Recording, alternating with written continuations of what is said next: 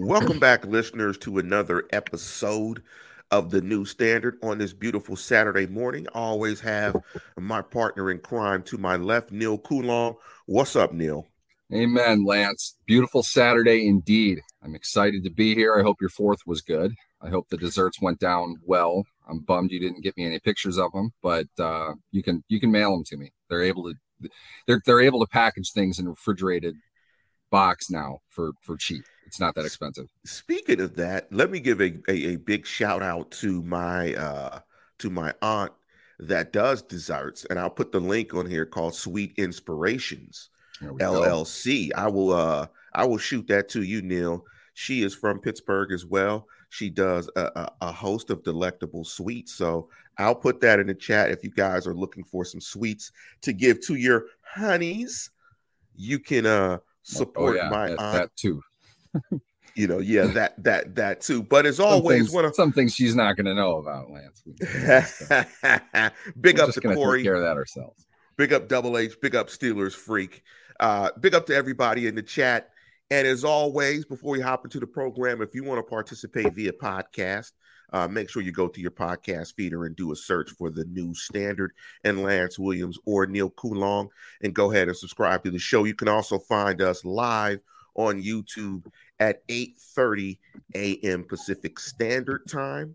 And you can find the show on YouTube by doing a search for Lance Williams and Neil Coulon, or Lance Williams and Steelers, or the New Standard, Neil Coulon, any combination of the names, and you will find the show. And as always, tune in, tell a friend, and like the program. And please subscribe if you're listening to the program and you have not. The title of this particular program is What 5 Things Have to Happen for the Steelers to win the AFC North. And because it's 2 of us, we're going to make it 6. We're going to give you an extra one, so we have it split a little even down the middle. And we're going to try to give you some serious things that we think have to happen for them to win the AFC North. Not Joe Burrow has to miss 12 games, or Deshaun Watson gets suspended indefinitely for the rest of his career, or Lamar Jackson gets converted into being a running back and they play J.K. Dobbins at quarterback in Baltimore. No, we're going to try to give you some serious categories. Big up to Ahmad Jamal, my man. Big up to AJ, my man from L.A. from back in the day. I've known AJ for probably over 30 years. Big up to AJ. Big up to Richard Kokorian. Thank you for chiming in, gents. And we're going to start this off with Neil Coulon's first. And so, again, we're going to break into 6 things that have to happen for the Steelers to win the AFC North. And that number 1 is not for Ben Roethlisberger to return as the quarterback of the Pittsburgh Steelers. But, Neil, I'm going to turn it over to you. What's your first one, Neil? I'm going to preface this first, Lance, by saying that all of this is a very, very, very, very, very big if. And the ones that I selected, I aimed more for not necessarily just results-based stats, although one of mine is. It's more in these things will have to happen for them in order for them to be competitive within what I think is maybe the best division in football. Definitely the one of the 2 best divisions in football. The first one that I have is division wins. And the reason I say that is mostly because tie-breaking scenarios, the first criteria within the division is head-to-head. You're going to need that, obviously. That's the biggest thing. Head-to-head is a divisional win. And the second tiebreaker is divisional record. And a divisional win obviously affects your divisional record. So if we break this down mathematically, of the Steelers' 3 opponents that they have, Cleveland, Cincinnati, Baltimore, while that has favored them generally recently, you are asking to have to win the division, you probably need a minimum of 3 wins. Minimum. I think with the Steelers this year, it's probably going to be 4 because they're playing in a very good division and they don't have what I feel to be a great schedule in front of them anyway. They're going to have to win that advantage outright. They're going to have to win the tiebreaker as early as they can, considering how hard it's going to be to sweep any of the three teams in the division. Now, I know that they did that against Baltimore and Cleveland last year. They've swept Baltimore 2 years in a row. Can you really count on 5 and 6 consecutive wins over the Ravens?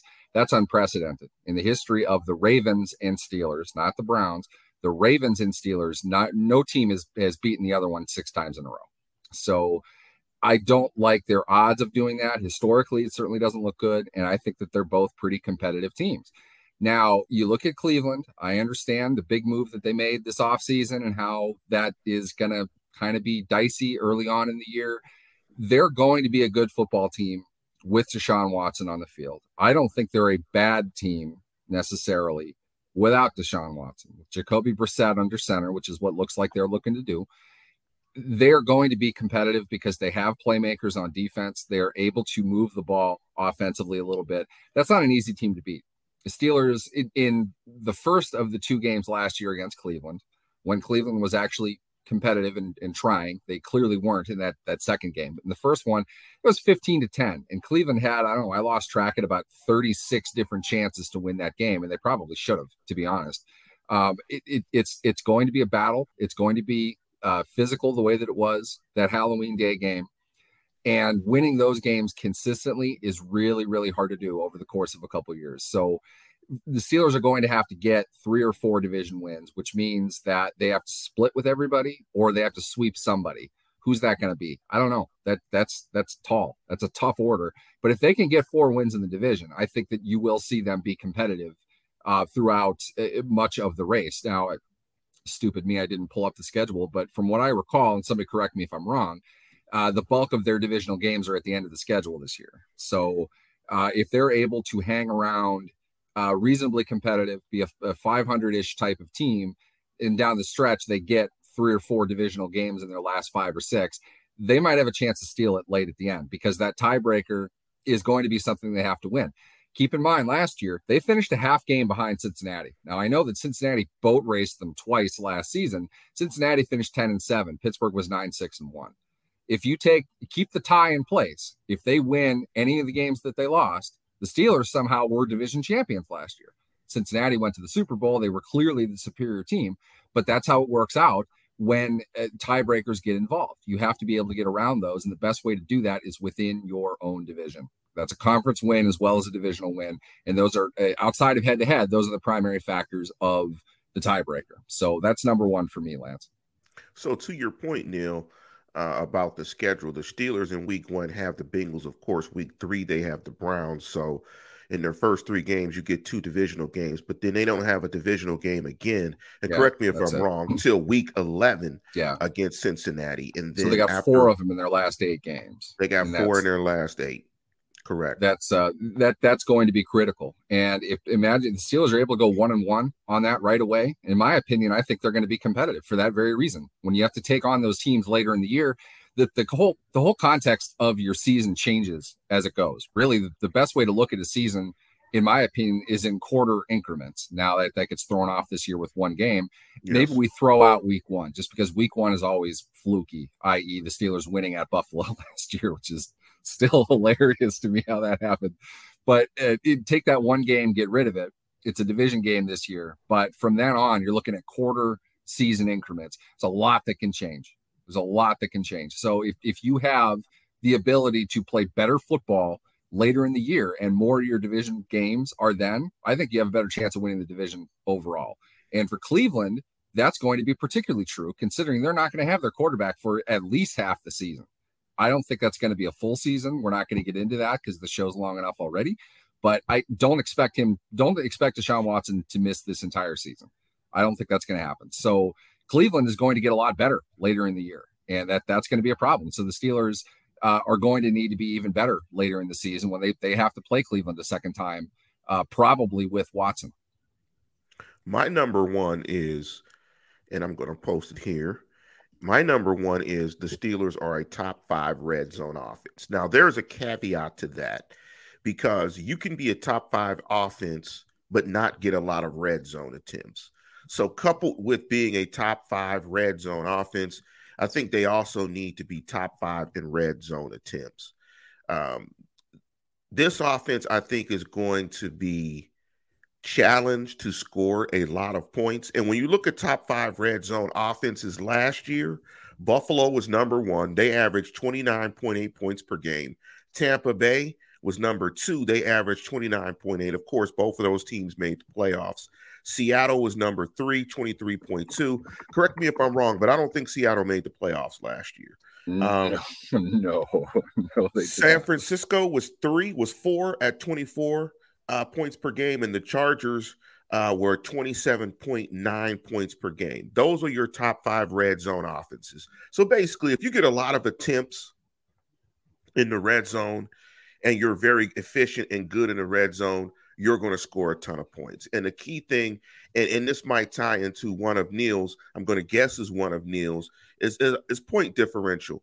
To be a team that's going to win the AFC North and a team that's going to potentially compete for the Super Bowl, you're going to have a point differential, I would say at minimum of 5 points per game. You're going to have to be beating teams on average by 5 points per game to, I think, compete and challenge for the AFC North. So my number one is, of course, again, the Steelers are a top five team in the red zone in terms of efficiency and a top five team in terms of attempts in the red zone. They need to be getting a lot of attempts, and they need to convert on those attempts, in my opinion, to win the AFC North. What's your thoughts on that one, Neil?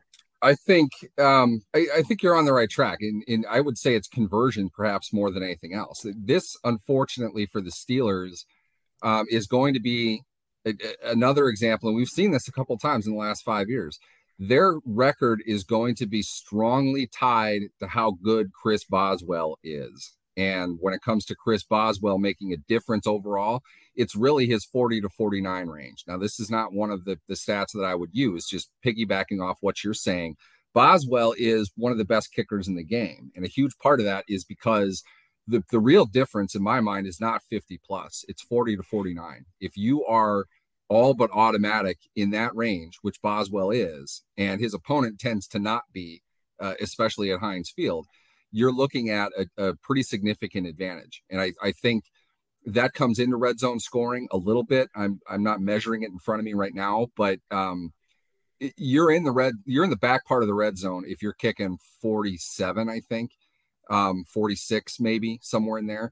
Those are big kicks. Those are not gimmies for anybody, really. That's not the easiest thing in the world to hit. If he can convert that, that's good.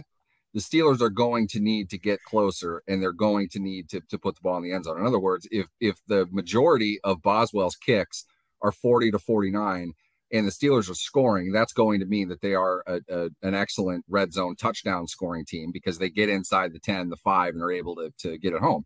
If he's not kicking from 20 yards out consistently, which would mean they failed within the 5 or 10 or whatever, you're looking at a team that is probably scoring above what I would think they'd be able to. So I would agree with that. And the larger point that you're making too is it's about efficiency.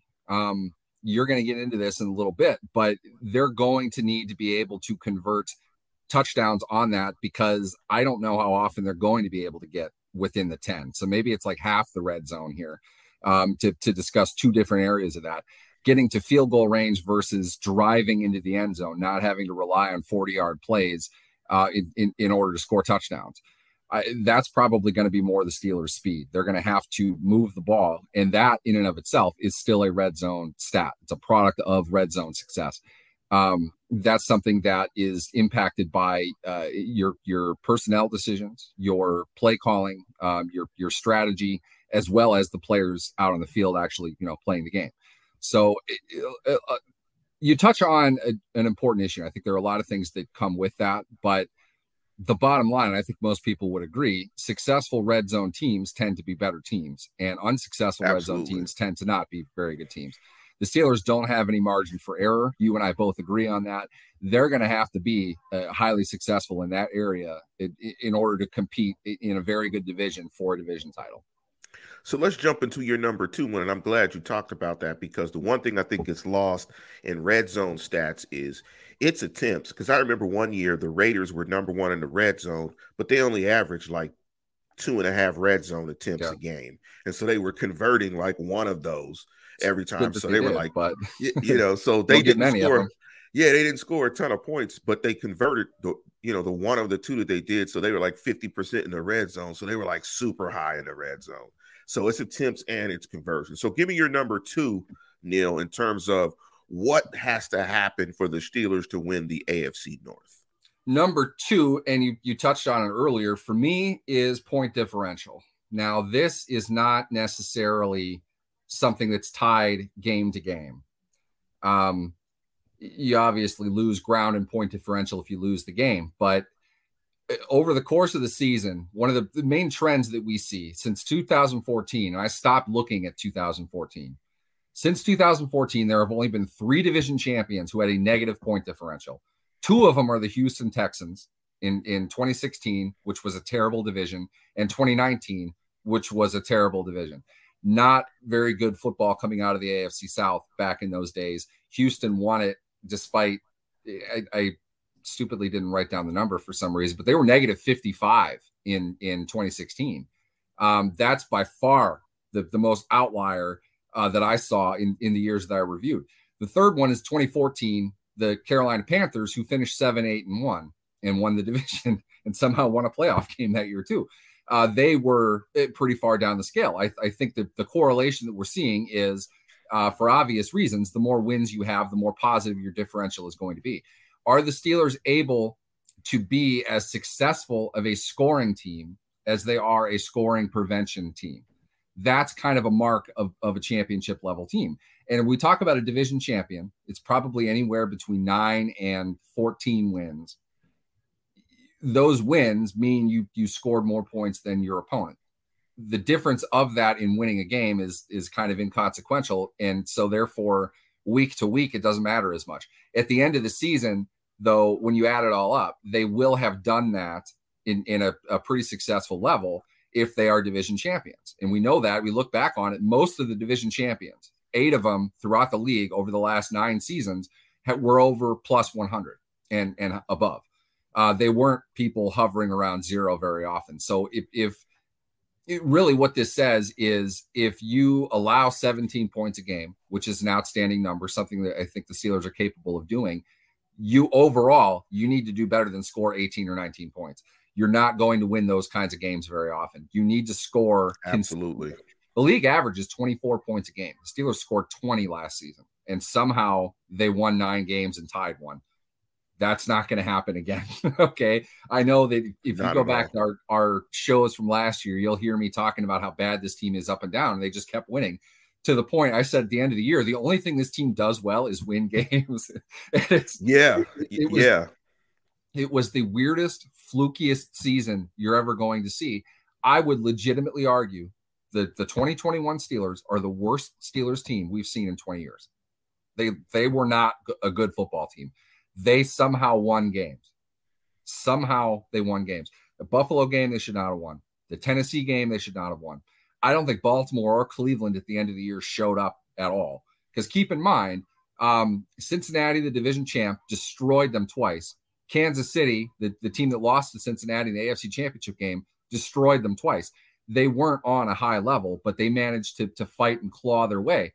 Steelers' point differential last season, negative 55. They grossly overachieved last year. Okay, we see that. A lot of this is 343 points scored versus 398 allowed, which I think was the highest they've allowed in a long time. I mean, that's a really bad number. That was the highest in the division for sure. Yeah, 6 points higher than the Ravens, who were 392, which is also very uncharacteristic for them. Just for reference, for example, the Buffalo Bills, the 2 seed in the AFC, or 3, were they 3 seed? They were 3 seed. 3 seed. They allowed 194 points, 11-6 record. The Patriots, who did not make the Patriots, who got destroyed by the Bills. Sorry, I don't know why I just said that. Got destroyed by the Bills in the first round, gave up 100. Their point differential was 159. I don't know how good the Patriots were. Statistically, in most ways, they were better than the Steelers were. So I'm just, kind of cherry picking good examples here from the AFC. The Chiefs were 116.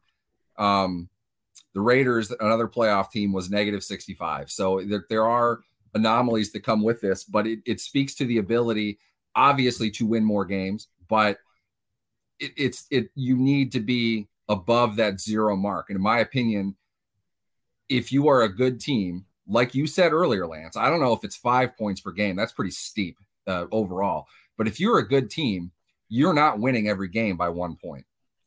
Consistently throughout history, the best teams, it's not an average of 5 points a game. That's a lot over the course of a season. But if you look at it throughout history, teams in 1 or 2 point games tend to kind of hover around 500.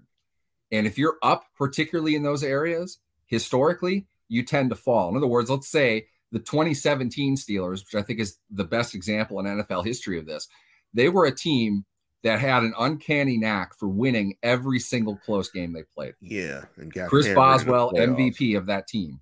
Okay, I understand everything that came with Antonio Brown freaking out and everything, but Boswell was legitimately the MVP of that game, that season. He hit so many clutch kicks. He had to hit 7 against Cincinnati to beat them by 3. I think that in one of the 2 games they beat them that year. They won so many close games. And what happened? Next season, he wasn't all that good, and they lost most of their close games. That tends to be, from a statistical standpoint, that tends to be more of what actually happens. You can't win. You can't go 8-0 in games decided by 3 points or less. It just doesn't happen. If you do, you're far more likely to go 0-8 in the same situation the next year. Teams tend to even out. This is every team throughout the course of NFL history. So in my opinion, they need to be above that because it will show they are a team that can deny points as well as score them. And I think they'll be able to deny points. I think they're going to be a very good defensive team. I don't trust that their offense is going to be good enough. And with that, if you're able to go 500 in close games, good for you. But typically speaking, you don't do that. So this is a team that could go 2-6 in that situation. If they go 2-6, they're not winning the division. So yeah, absolutely. I think you're absolutely right. Good teams and teams that win divisions and teams that are competing for Super Bowls hammer teams. I mean, you know, when you're looking at a good team, they hammer teams week in and week out, and you can put it down because I've looked at points differential over the last several years as well. And, you know, for instance, this Buffalo Bills team, they gave up 17 a game and they scored 28 a game. I mean, that's a difference of 12 points. That's almost 12 points. That's an 11-point difference. I mean, so what that tells you is they're a damn good team because they are smashing teams week in and week out. I mean, when you're trying to coordinate in multiple ways. Yes, it's not just one thing. They're not. Yes. They don't have just a fastball. They've got multiple pitches. And I'm going to get to. I'm glad you brought that up. I'm going to get to that because Buffalo is kind of the weird tie into my next one. You know, they're hammering teams, and when you're trying to coordinate 11 dudes to do the right thing over and over and over and over and over again, you can't play in close games all year and hope to survive. If you're playing in close games, you're going to lose. You're going to lose probably half of them to 3/4 of them, or you just may get lucky like they did that one year. That's a great point because typically when you look at Super Bowl teams, it's probably the Super Bowl winner. It's usually around 7. It's usually about 7 points per game. It's usually a touchdown to 10 points. The most ridiculous point differential number.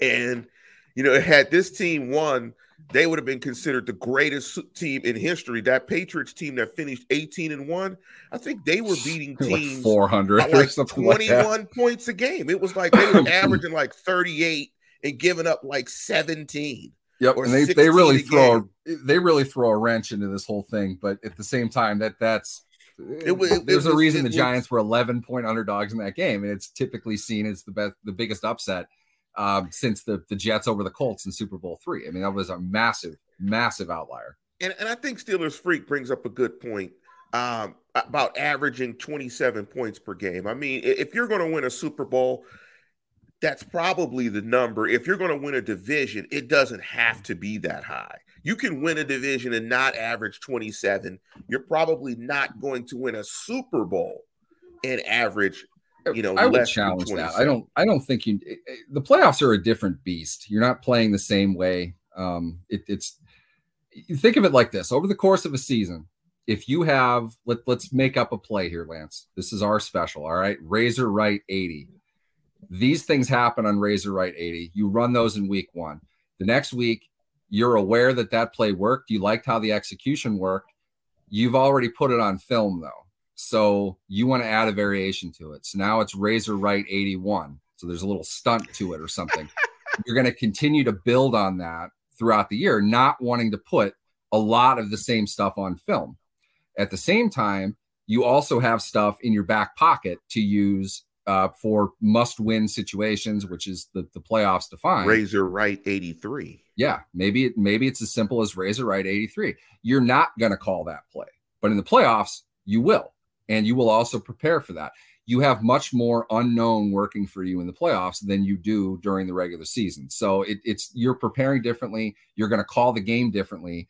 Todd Haley talked about this often. You don't want to duplicate even the successful things too much. There's a base that you'll use that you run 66 plays. You can't have 66 new plays every week. You've got to have kind of a standard that you use. But when it comes to the playoffs, Belichick is a master of this. They have a completely different offensive defense when it comes to the playoffs. And they slowly work on it throughout the year to prepare for that. And then when they're in there, they can call a bunch of new plays, and you don't know what the results necessarily will be. This is why the Patriots, for a long time, utterly destroyed every team that they played in the AFC divisional round. They'd have a week off. The other team has put another game of film out, and the Patriots, with that rest and the opportunity to work on all this new stuff, would go out and just blow the doors off whoever they played because you couldn't prepare for them. And the Steelers got destroyed by him in the AFC Championship game, but largely for the same reasons. They're such a well-prepared group. It's the playoffs are a completely different animal is really what I'm saying. I don't think that they're necessarily their season average matters a whole lot. I think we just saw a Super Bowl that was 23-20, something like that, between two teams that scored a lot of points during the regular season. Getting into the playoffs, though, is a requirement to win a Super Bowl. So most teams aim to get into the playoffs necessarily. They're not trying to get into the Super Bowl in week 6. They're trying to get what they need to advance into the playoffs where they can kind of reset themselves and play a different style of football. I think you're spot on there. Let me go into my number 2. And my number 2 one, as I type it here, is Steelers defense is top 5 in takeaways. And me and Neil talked about this a little bit to start the program. And I'm not talking about margin, because I think a lot of times you can get confused with margin. I mean, you could lead the league in takeaways. You could get 100 takeaways, but if you give up 80, I mean, your margin is plus 20. Or if you give up 90, it's plus 10. If you give up 95, it's plus 5. So the key margin is important. But again, I think for this team to be successful to win the AFC North, the Steelers defense must be top 5 in takeaways. And you look at the top 5 teams last year in takeaways: the Cowboys 34, the Colts 33. Colts didn't make the playoffs. The Bills 30, the Pats 30, and the Chiefs 29. And I want to key on the Chiefs.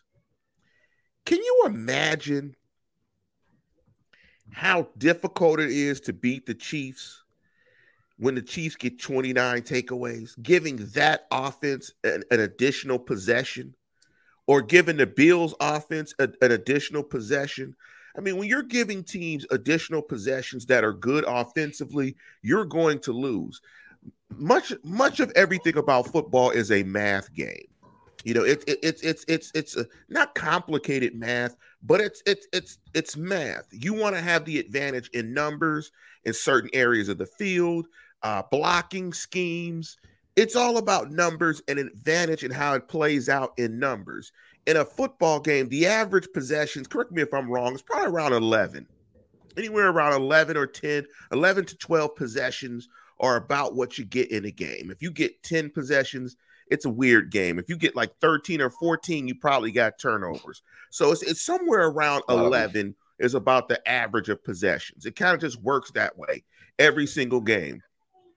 And the way it works is you're probably only going to score on a quarter of those possessions. You get 11 possessions, you might score on 5, might score on 4 of them. You might mix in a couple of touchdowns, 3 touchdowns, a field goal here or there.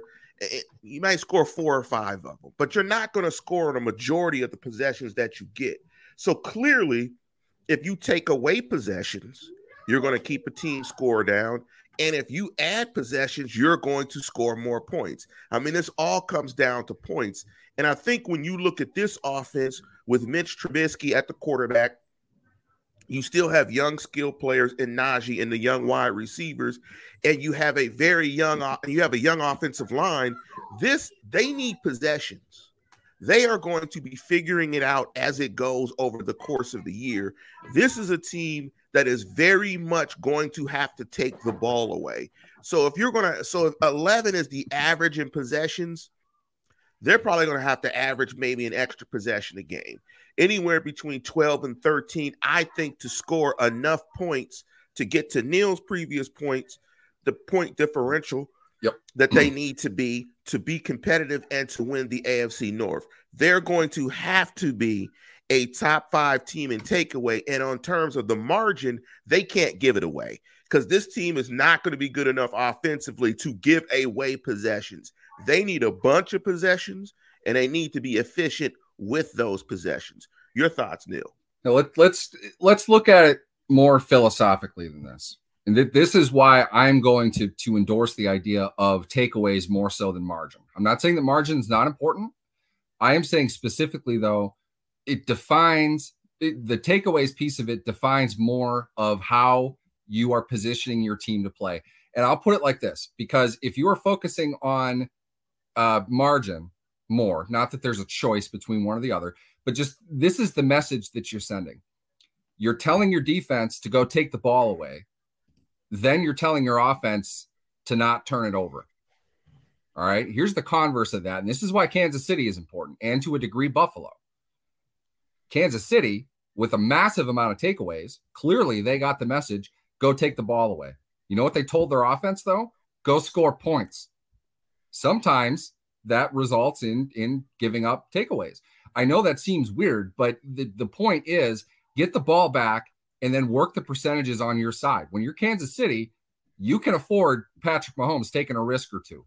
Now, it didn't work out so well for them in the AFC Championship game. And again, as I've said 1,000 times, hats off to Cincinnati for a brilliant defensive performance in the second half of that game. But if you're Kansas City, you're taking those odds every time. You get me the ball back, I'm going to score more often than I'm not. To your point, Lance, if 9 is the number, 10 is the number, whatever it is for possessions in a game, if you score on 5 of them, you're a tough team to beat. And frankly, you're not losing very often if you take the ball away twice. So if you get 2 turnovers a game, which would give you nowadays 34, previously 32, that's a lot of takeaways. I understand that there's an issue if you give the ball up 30 times, but that's not the point. The idea here is giving your offense the opportunity to attack the field. That's what Kansas City does. That's why they're good. And frankly, the Steelers in 2 games couldn't have they couldn't have turned the ball over once. It wouldn't have mattered. They had to score. They had to attack. They didn't. They kept the game close at halftime, and then Kansas City just blew up. So when you're playing good offensive teams, you have to be more aggressive offensively. And sometimes the result of that is you turn it over. Along with that, the main thing that I want to say here as far as margin goes is it's open to outliers. Somebody help me out. I'm pretty sure there was a game this season in which the Steelers had a +4 margin in a win. Which game was that? Tennessee. That was Tennessee. The game they had no business winning. It's because they had a +4 takeaway margin, and that's great. I'm not speaking against them. But what does that do to your margin for the course of the season? Does that really show you overall how good the Steelers were at doing that? There were games they didn't take the ball away at all. I mean, it doesn't even out like that. You can't say their average is 2 then. They won a game without a takeaway. That's not good. So you have to look at the raw number of takeaways. That's what's important overall. The average per game, it's important. So taking the ball away is absolutely critical for the Steelers this year because they need as many darts as possible to throw at the board to score points. Bullets, and yeah, they're going to Here's the thing. What you're going to see, and I'm going to get it. Should I segue into mine, Lance? Go ahead. Okay. Sorry. I didn't mean to totally hijack that or anything. My third one, and this is just because I'm on a roll right now, is yards per attempt in passing as a team. I'm going to continue with the same momentum as far as aggression of offensive play calling and decision-making goes. I am not sure the Steelers have the skill to be overly aggressive, but I don't also think that they necessarily have to. What they have to do, though, is get chunk plays that come with being an efficient team, being an effective offense. And I'll use this to illustrate it. And this is really interesting because this is not the conclusion I thought I was going to come to when I was looking into this. Last season, the 8 division winners, in just unfortunately order of division, the Bengals were 3rd in yards per attempt. Chiefs were 8th. Cowboys were 4th. Packers were 7th. Bucks were 5th. Rams were 2nd. Bills were 14th. Titans were 19th. Let's start with the Titans. Why are the Titans so far down on that stat that I'm telling you is important for a division champion to win? One, they played in a shitty division. Okay. We saw what happened to Tennessee, both in the playoffs and both when they traveled to Pittsburgh in December. They fell apart. The Titans were just a weird, fluky team, really up and down. They earned the wins that they had, but they earned the losses that they had and might have, needed another loss or two. And playing against a terrible division, it was almost a bye week when you play Houston. I mean, Houston was terrible last season. So was Jacksonville. Jacksonville fired their coach after 10 games amid mutiny among their personnel. It's not hard to beat that team. I don't know what the record was against them. I'm hoping they beat them 4 times, but maybe I'm wrong. The Titans were catastrophically up and down all season, and they lost at home in the playoffs after a bye. I don't know what the deal is with the Titans. Let's call them an outlier. But if you really want to talk about the outlier, you look at Buffalo. Buffalo at 14th overall. They were, I think, 6.9 yards per attempt, which is not very high. But they were 14th overall, largely because of this group that I just read off. Buffalo probably had the most balance of any offense. Balance, I would not say tops big play offenses.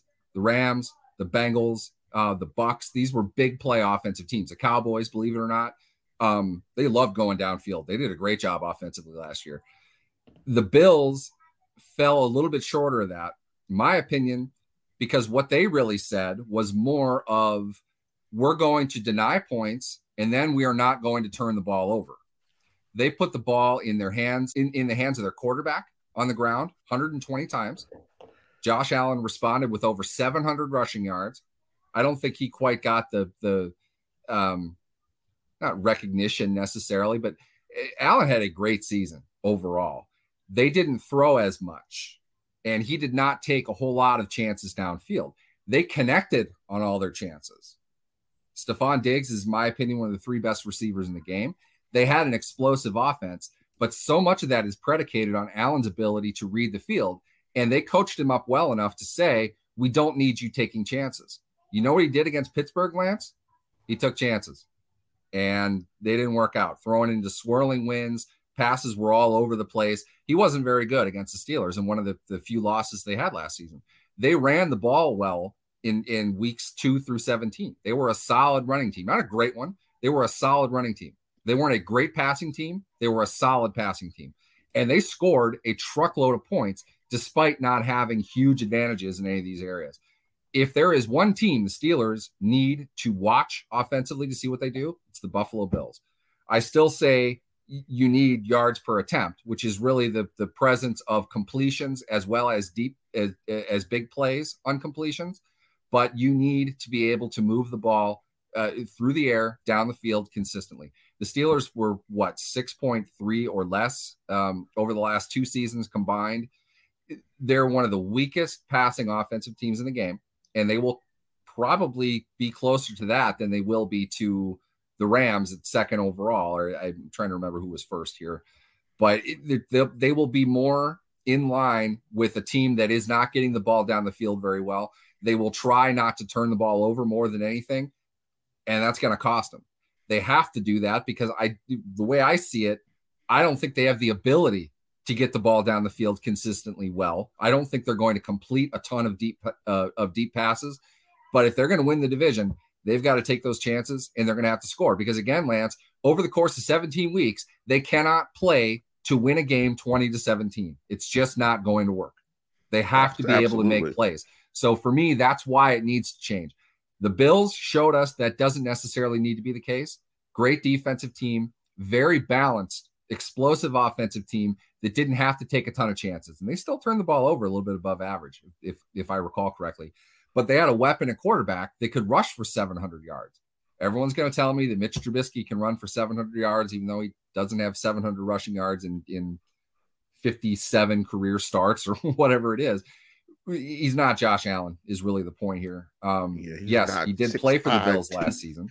Yeah, he's not 6'5", 250. He's not one of the 5 most gifted athletes on the planet the way Josh Allen is. Plain and simple. That's just the fact. Trubisky can run a little bit. My opinion, it's going to be because he doesn't see the field and he's running out of panic more than anything. But they're not going to call a whole lot of runs for him. He's going to have to dictate and manage the game. His ability, though, to get the ball to that 15 to 18-yard range is going to be the difference in the Steelers scoring the 20 points a game average that they had or the 27 that somebody mentioned earlier. They're going to have to find ways to get over 30 points a game in a few of these if they want to win them. And to me, it starts and ends with your passing game. And yards per attempt is one of the cleanest, most effective stats to describe the performance of an offense that we can see, simply by the fact that 6 of the 8 division winners last year and both Super Bowl teams, all 3 of the 4 conference championship teams were top 10 in that stat. You need to be able to throw the ball down the field. And I don't know if the Steelers are going to do that, but they're going to have to. In fact, Neil, I'm going to even bolster your point even more. 3 of the 4 teams in the championship games were top 3 in terms of yards per attempt. Bengals were number 1 at 8.7. 49ers were number 2 at 8.6. And the Rams were number 3 at 8.1. And when you look at that NFC West, the Cardinals were 7.8 and the Seahawks were 7.7. That entire division was very good in terms of throwing the ball downfield. Also, if you take a further look, the Raiders, who made the playoffs, were 7.7. The Cowboys were 7.7. They made the playoffs. The Packers were 7.6, and the Bucks were 7.4. So you're looking at that stat. Almost every single team that was good who went to the playoffs had the ability to challenge defenses downfield.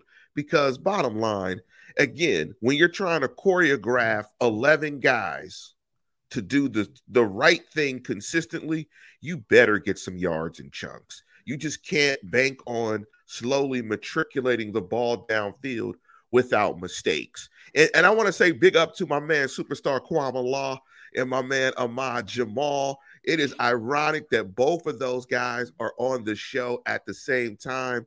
Man, I've known those guys forever. My brother, the superstar Kwame Law. Make sure you go to Superstar Kwame Law TV to get the best mixes, hip-hop, soul, house, anything you want in terms of a mix. Make sure you go there and get your nice Saturday mix on. Crenshaw Cougars in the house. Willie West, Crenshaw Cougars. Crenshaw is a famous high school in Los Angeles, very famous for its basketball team. So big up to superstar Kwame Law. Big up to Ahmad Jamal. It's ironic that both those guys are on the show like that. So let me jump into my last one. And my last one, and you could throw any name here.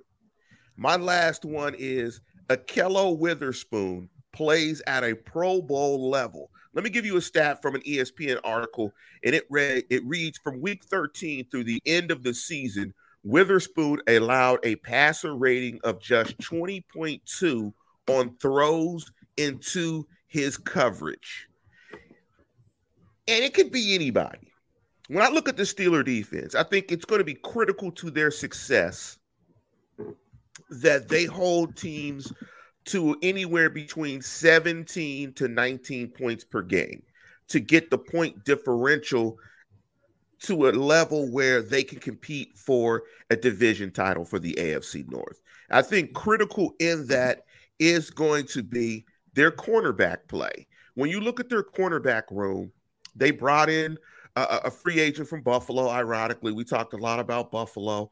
And but when you look at their corners, there's not one particular corner I think that stands out. I think, when we were talking, Neil and I were talking before the program, maybe the strength of their cornerback room is they have a bunch of guys that are versatile that allow you to do a lot of different things specifically in each particular game where you can really craft a defensive game plan to your opponent and kind of change things up and present different things on a week-to-week basis because you have versatile players.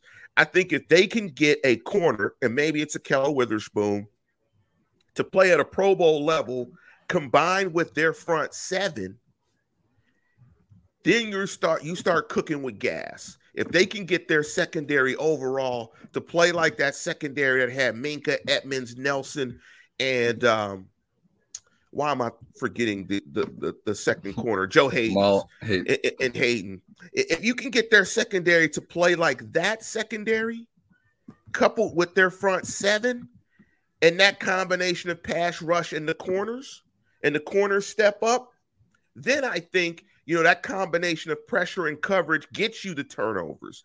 It gets the score down to where this team can get that point differential to a point where they can compete for a division title, because I think it has to be around 5.5. I mean, they cannot be a minus 55 this year and compete for a division title. They're going to have to be a plus 50, plus 60, somewhere around there, in my opinion, to win a division. So my third one is a Kello Witherspoon plays at a Pro Bowl level. Your thoughts, Bill?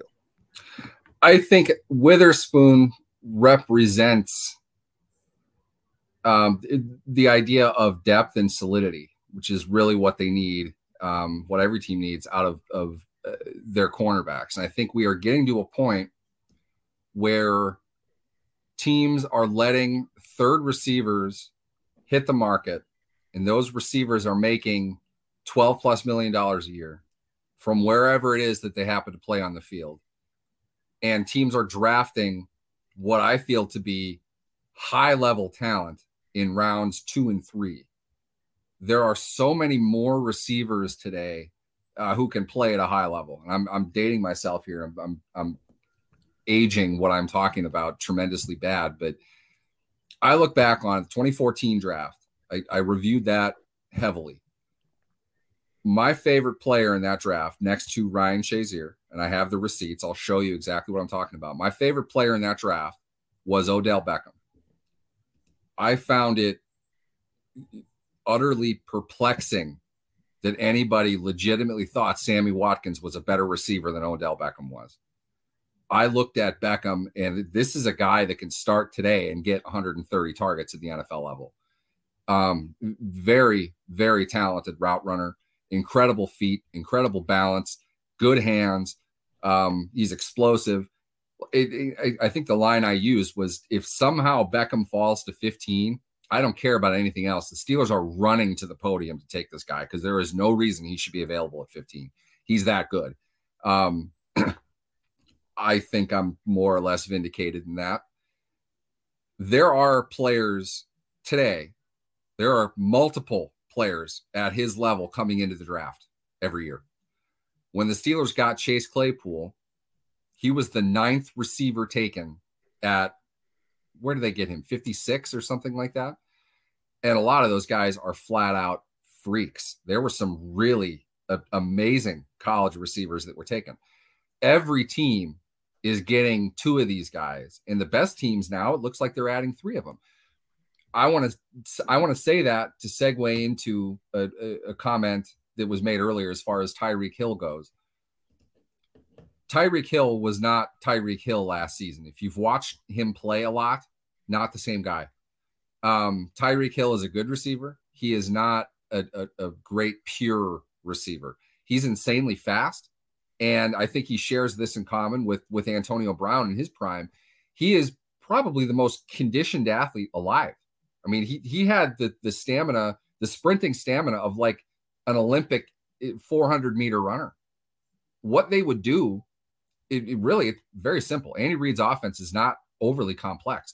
They ran people in motion a bunch to throw off coverage, and Hill would run like diagonally down the field, 10 yards outside the hashes, and then cut all the way back to the backside end zone or the backside baseline.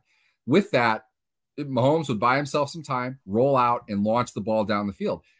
Whatever defender was covering Hill at that point was dragging ass trying to keep up with him because nobody is as conditioned as that guy is. I can speak directly to this. The older you get, the faster you ain't. Okay. I don't know how much Tyreek Hill has left in him. I'll be honest though. If he's coming to me to tell me he wants $27 million a year over the next 4 years at age 28, and here's the Miami Dolphins willing to give me 5 picks in the next 2 drafts, including their 1 and 2 this year for him, I'm helping him pack. He's not nearly what he used to be. And I'll tell you what, I record this right now and throw it back in my face in December if I am wrong. Okay. You're going to see. Wait. Let me give you a drum roll. You are going to see Tyreek Hill fall off a large amount this year because there is not a worse quarterback in the game than Tua, not going to say it, than Tua for Hill and Hill's skill set. They're going to keep Hill short. They're going to keep Hill basically as an extended running back, and they're going to try to get him to break plays from behind the line of scrimmage. I'm not saying that he can't do that. I'm saying that's not his game. That's not who the Chiefs built up. He's not that good of a receiver. He's good in the open field. He'll get his. He'll eat. I'm not saying he's not going to do anything, but the point here overall is there are so many good receivers. To pay one of them who is so specialized, my opinion, is insane. Okay. Brilliant move by the Chiefs. And yeah, it does hurt them now. In 2 years, they're going to be reaping the benefits of this because there are plenty of Tyreek Hills available in the draft. I think the Steelers got one in the 4th round this year. Same type of player. Very quick, very specialized, not a pure number 1 receiver, whatever the hell that means. He's a guy that can make plays on the football field from different depths. That's what Hill is. Except Hill's 28, and you just signed him to a massive contract that goes well past normal expectations, even for an elite athlete like he is. So what's the point in all this, Lance? It's that teams are so package friendly. They are able to get so many talented receivers. You need to match that with your secondary, not even just your top 2 cornerbacks. Okay. So the stuff about Hayden and Nelson, I get it, but you need 3 of them now. You have to have a guy in the slot to play high-level football. And he has to be versatile. He has to know what he's doing, which is not the easiest thing to do. He has to be able to play in tight quarters, which requires extremely loose hips, which is a specific skill, in my opinion. And he needs to be able to roll outside because certain coverages, you're going to have to carry that guy through most of the field. It's a very difficult job. And then on top of it, you need depth. So you need like 4 of them. Guess what the Steelers did this offseason? They signed 4 starting level cornerbacks. Add Cam Sutton to the 3 that they brought in. So they signed 3. They have 4 of them. I'm not saying they're Jalen Ramsey, but I am saying that these guys are starting caliber players at a multitude of positions. They are planning to be assaulted through the air like every team is doing today. My opinion, yes, Witherspoon playing at a Pro Bowl level would be great. I think overall the point is they need above board play from all of their cornerbacks. And Witherspoon might be the most talented. I think he did the best from what we've seen of him. Let's keep in mind, though, Kella Witherspoon was acquired for nothing from Seattle. He didn't play half the season in Pittsburgh. It's not, we missed this guy. There are reasons. Witherspoon did well in San Francisco for a year. He was a dog for a year in San Francisco. Seattle paid him, brought him in. He didn't even make their team. That's why they traded him for nothing. So let's not, assume that this guy is the greatest cornerback we've ever seen just yet. Okay. I like him. We saw great things from him and we hope to see more of that, but it's the overall depth of the unit that's going to be tested. It's going to be important. And it's clearly the position the Steelers emphasize beyond the quarterback the most this offseason. And I think they did a good job of it. If I recall right, did you give me your third one, Neil? Yes, that was several rants ago. That was yards per attempt. I did Okay, yards so per attempt, division wins, and point differential. and my three were top 5 in the red zone. Steelers defense is top 5 in takeaways, and a Keller Witherspoon plays at a Pro Bowl level. Before we get out of here, I want to thank everybody for hopping into the chat. Oh, big up to my brothers, Ahmad Jamal, my boy, Superstar Kwame Allah. Big up to Claude as well. Big up to Corey Hatcher, Coach Hatcher. Big up to Mel. Big up to everybody that chimed in, Double H, Mark Tobin, everybody else that chimed into the program. Neil, before we get out of here, we talked a lot about, things that have to happen, 6 things that have to happen for the Steelers to win the AFC North. How many wins you think they need to win the AFC North before we get out of here? Oddly enough, I think this is where the Steelers are at an advantage. I think 9 wins could do it, just because I think all 4 teams can beat the hell out of each other and split or go 2-4, maybe 4-2, but probably split all of them against each other. That drags you down a little bit. So maybe 9 wins might do it. Probably 10, but I think maybe 9 wins might do it. Yeah, I'm thinking 10. Mel said 10. Ahmad Jamal said 10. I'm going to say 10. I think 9 puts you in a precarious place. I'm going to say 10. I think if you get 10 wins, it's probably in this division, bet the over. I'd put 10. It at 9.5. Really, if I was setting the line, I'd put it at 9.5. Yeah, I think 10, because I think Deshaun Watson's going to be out at least, least 10 games. Right. That's also a huge factor in this as well. You could tee off on Cleveland with the worst quarterback in the division. Maybe. I don't know. I'm not even sure. Yeah, they got to get that Cleveland one early. They got to get that Cleveland one early. Let's save that for a later show, Lance. How critically important is that second week against Cleveland? They have to win that game. Yeah, they calling it now. They have to win that game. Yeah, they got to pound Cleveland. So I think it's 10. I think you go 10-7 this division, because I think the division is going to be competitive. And largely with most divisions, I mean, the difference is the quarterback position. And I think it'll help the Steelers if Watson is out for a majority of the season, and then they now have the 3rd best QB, which is still debatable. I don't know how much better Trubisky is than Jacoby Brissett. Some people might argue he's not better than Jacoby Brissett, but I think he's clearly not better than Watson. So you bump up to at least the 3rd best quarterback in the division. It's week 3, by the way, not week 2, but it is their short week game on the road. So that's a big one. Of course, if you guys listen to our previous schedule show where we picked the schedule, I think I picked the Steelers to start 4-0. Yeah, I don't know how or why. I think the Steelers 1-3 with a win over the Jets to start. First Claude win. Bishop and my man Claude Bishop swung for the fences with 11. Wow, if the Steelers go 11-6, hide the women and children. Oh God, yes. I'll retire if they go 11-6. There'll be a ticket day parade downtown if they go 11-6. But with that, man, I want to thank you, Neil, as always, for hopping onto the program. Thank everybody for the lively chat today. Big up to everybody for spending your morning, hopefully with your coffee and some Steeler football. And with that, we're going to conclude the program. And as always, tune in, tell a friend, and subscribe. Go Steelers.